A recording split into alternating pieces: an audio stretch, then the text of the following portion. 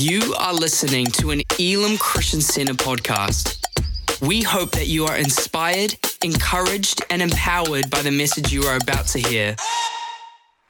Tamaria, good morning. Welcome to our Easter Sunday service. It's so good to have you here with us this morning, and we're going to have a great time together as I wait here just awkwardly as the team brings my stuff so I know what to say this morning.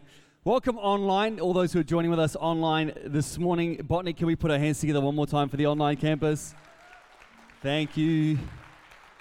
Welcome all the guests we've got hanging out with us here today as well. I pray you have an awesome morning with us. Wherever you've come in from, whatever friends or family dragged you along this Sunday morning, whoever said to you, if you come, I'll give you Easter eggs, welcome. It's so good to have you in church, and we look forward to seeing you later on in the rest of the service and things. And it is Resurrection Sunday, so I thought it would be cool to take a few moments just to have a look at the empty tomb, because the empty tomb is quite pivotal in terms of the story, the narrative of the Easter story and the resurrection story.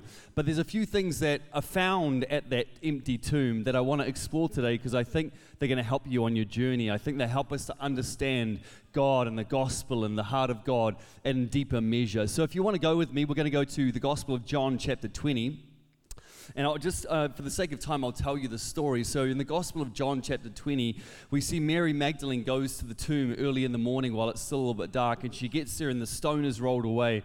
And so she runs back to the disciples and she tells the disciples, and so Simon Peter, and one who's described as the one whom Jesus loved, that's John, the author of this gospel, just to make sure everyone's aware. So Peter and the one whom Jesus loved run to the tomb, and the one whom Jesus loved outran Peter. Just that detail needed to be in the gospel. I just think that's fantastic. And they get to the tomb, and then when they get to the tomb, they discover a few things. And I want to just pull out three things from that tomb that I want to share with you this morning. The first one is this: they find no one. They find no one. Have you ever showed up to something only to realize you're the only one there? Have you ever got your dates mixed up, your days mixed up, your time mixed up? Maybe a doctor's appointment where you show up to the doctor and you sit there waiting and waiting and waiting only for the person at the counter to say, "Excuse me, why are you here? You're supposed to be here tomorrow." I am probably one of the most disorganized people you're ever going to meet, and praise God, He gave me a very organized wife. But there have been numerous occasions in my life where I have showed up on the wrong day, at the wrong time, in the wrong location, in the wrong year, in the wrong whatever, and there is a very confused Stevie looking at this wherever I am, wondering, why is no one else here? And the disciples get to the tomb, and they literally discover no body. There's no body in that tomb. Like, there was supposed to be the body of the Lord Jesus. He was crucified and He was laid in that tomb, but the body isn't there. And the body isn't there because something took place in that tomb.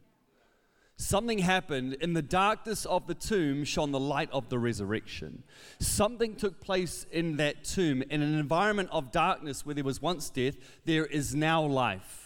And it reminds me today, and I want to remind you today, that often it's in the darkest place that God does His greatest miracles. It's in that dark place of death of a tomb that God does the greatest miracle, the miracle of the resurrection.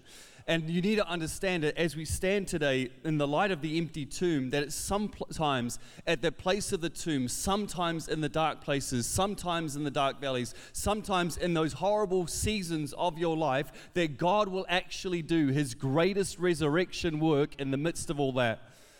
When Mary eventually meets Jesus, He asks her a question. He says to her, "Why do you weep?" And the truth is that the Christian life is not without weeping.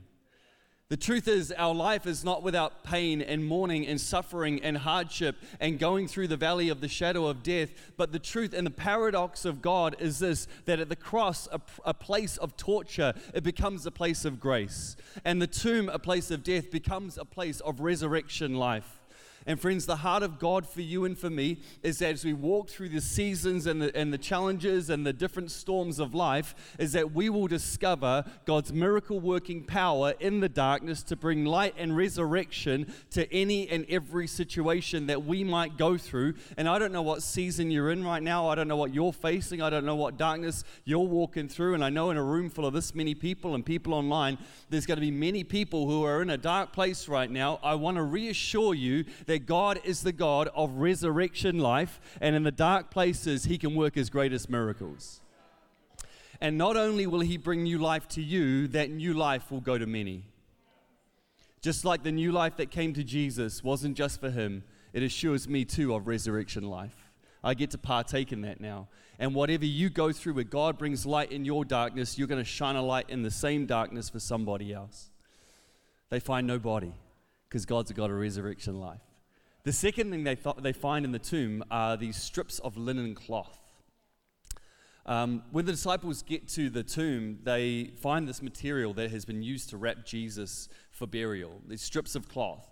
And these strips of cloth, they represent the old, they represent the dead, they represent what is an old nature, an old way. These were traditionally used to wrap a body for burial. And so when Jesus is resurrected, these are left in the tomb, because you've got to understand, when Jesus is resurrected, He no longer needs to wear the grave cloth.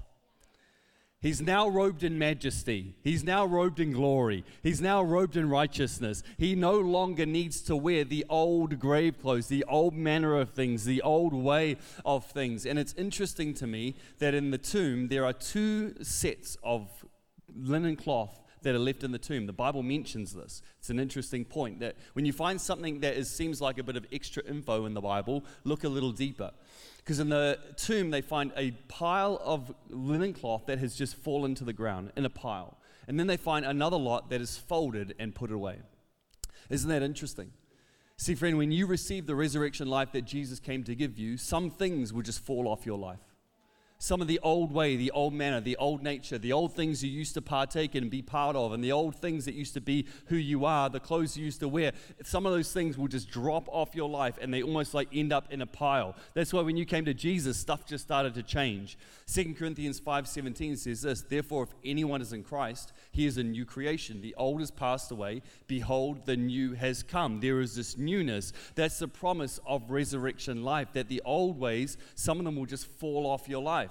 But then there's these other things that we have to be intentional about putting off.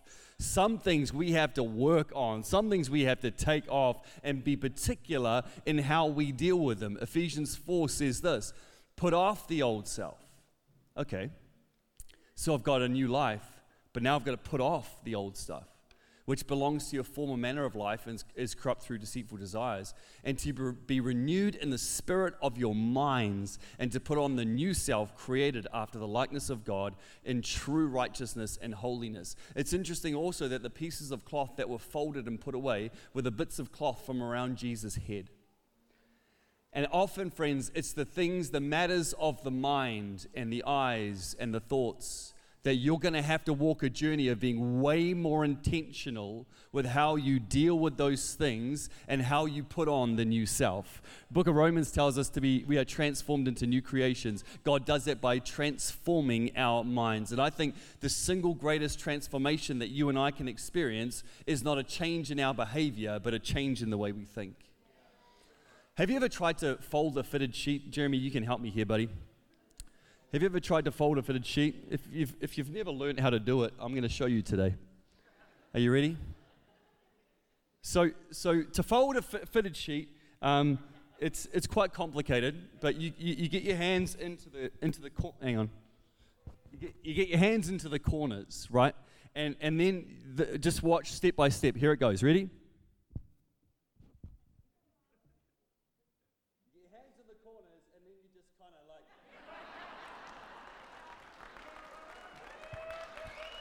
Done. If you missed that, come back for the second services. I'm gonna demonstrate that one more time. I'm not the best at putting things away. I'm not the best at folding things. There is going to be I guarantee you, at the end of the service, there is going to be someone come up to me and go, would you like me to show you? The answer is no. My way works just fine. Here's what I do know, though. When you do have something you need to put away, a piece of laundry or whatever, you got to fold it. It's a bit of a process. So I deal with it a little bit, and then I deal with it a little bit more, and then I deal with it a little bit more, till it's now ready to be put away. And often with the things of our mind, it's the same, right? Oh, I just got to deal with it. Oh, there it is again. Oh, I got to deal with it again. Oh, there it is again. I got to deal with it again. Until we get to that point where we go, now I'm putting that away. That's now an old manner of things. Church, can I encourage you this Easter Sunday, take off the old and put on the new in Jesus. He came to give you resurrection life. Yeah, come on.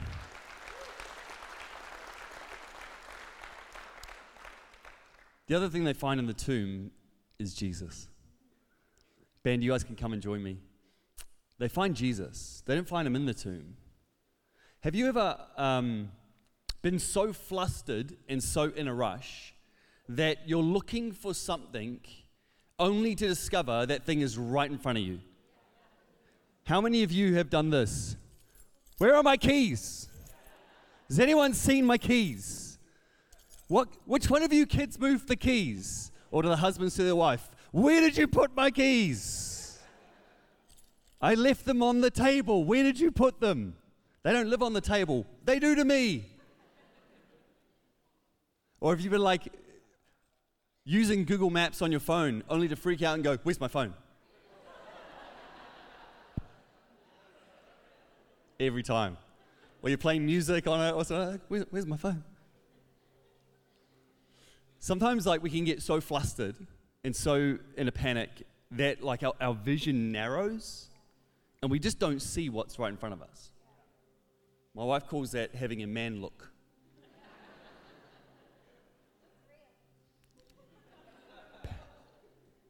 Apparently it's a real thing. Okay, so Mary's at the tomb. The others have gone back and she's crying. She's weeping. She's heartbroken. She doesn't understand. She's frustrated. She's worried. And then Jesus shows up and she doesn't even recognize him. She thinks he's the gardener. And she says, where is he? What have you done with him? Where have you put him?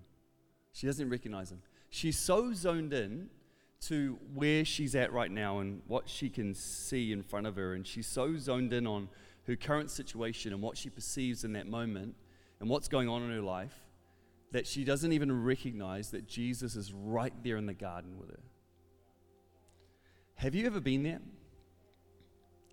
Have you ever been in that place where maybe you're so broken and you're so lost and you're so hurt and you're so in pain that you just can't see God anymore? I know I have. Many times. I know I've been in that garden before where, for me, journeying through crippling anxiety and depression, and in the midst of that, you're like, God, where are you? I don't know if you've ever been in a place in your journey where you've wondered where he went. And I know that life happens and it can blur your vision and it can cause you to ask, God, where are you? Where's the one who promised so much? Where's the one who touched my life? Where's the one I trusted? Where's the one who set me free? Where has he gone? And I want to encourage you today, if that's you in this room, just like Mary, he's right there in the garden. He's right there next to you. It's just that you can't quite see him yet. And so Jesus gets Mary's attention, and he does so by calling her name. He says, Mary. And it's then she realizes, oh, it's the Lord. And I wonder who in this room God is calling by name today. I wonder who in this room is so in a blur because of what's going on in your life that you're struggling to see him. And I want you to imagine even right now that the Lord is calling you by name. And he's reminding you today that even though you struggle right now to see him, he's still present right there with you in the garden. The garden of your life. The one who promised so much will never leave you nor forsake you. And I wonder who in this room he's calling by name for maybe the very first time. Or I wonder who in this room he's calling by name to come back to him this Easter Sunday. Friends, God loves you. God made you. He's got a wonderful plan for your life. We all mess up. We all fall short of his glory. All fall short of his standard. But that's what Easter's all about. It's about us not being able to pay the debt, but God himself stepping in and doing what we couldn't do. And he died on that cross and he paid the debt of our sin. And he conquered death in the grave. You know what he did? He conquered the ultimate end of sin. What is the end of sin? Sin equals death. Sin leads to death. So when he died, he conquered, he paid the debt of sin. And then we rose again. He defeated the ultimate end of sin, which is death itself. So now, death, where is your sting? And he extends to all of us here today grace, forgiveness for all our wrongs, a brand new life that begins right here, right now. Plans and purposes for your life and eternity with him in heaven. And I'd love to pray for you today. If you're here today and you're not right with God, maybe God is calling you by name. Can I invite everyone in this room just to bow their heads and close their eyes just for a moment? Maybe you're here today and you're saying, Steve, I'm far from God. But you're here today and you know that God is calling you. Maybe you've never made a decision to follow him. Or maybe you have before, but you be honest and say, man, Steve, my life is far from God today. But God is calling you back to him. I'd love to invite you to pray a very simple prayer with me. It's a prayer of surrender. Surrendering your life into the hands of God, trusting him to forgive you your sin, receiving his gift of grace, and trusting him with your life, following after him. If that's you here today, I want to invite you to pray this prayer with me. I'll pray it out loud. You just pray it with me in your heart. But when you pray it, I want you to mean it with everything you've got. Are you ready? Just repeat in your heart after me. Say these words. Say, God, today, I surrender my life to you. I know I've sinned and I've messed up, but I believe, Jesus, you died for me. So right now, I turn from my old way and I turn to you. I ask you to come in and be the Lord of my life. Take control. I choose from this day to follow after you and to live for you. Would you make me brand new today? In Jesus' name. Just with your eyes still closed and every head still bowed. If you prayed that prayer today, well done. Congratulations. So proud of you. God loves you. And I'd love to invite you to do one more little thing for me. What I'm going to do is I'm going to ask you to take a little step of faith.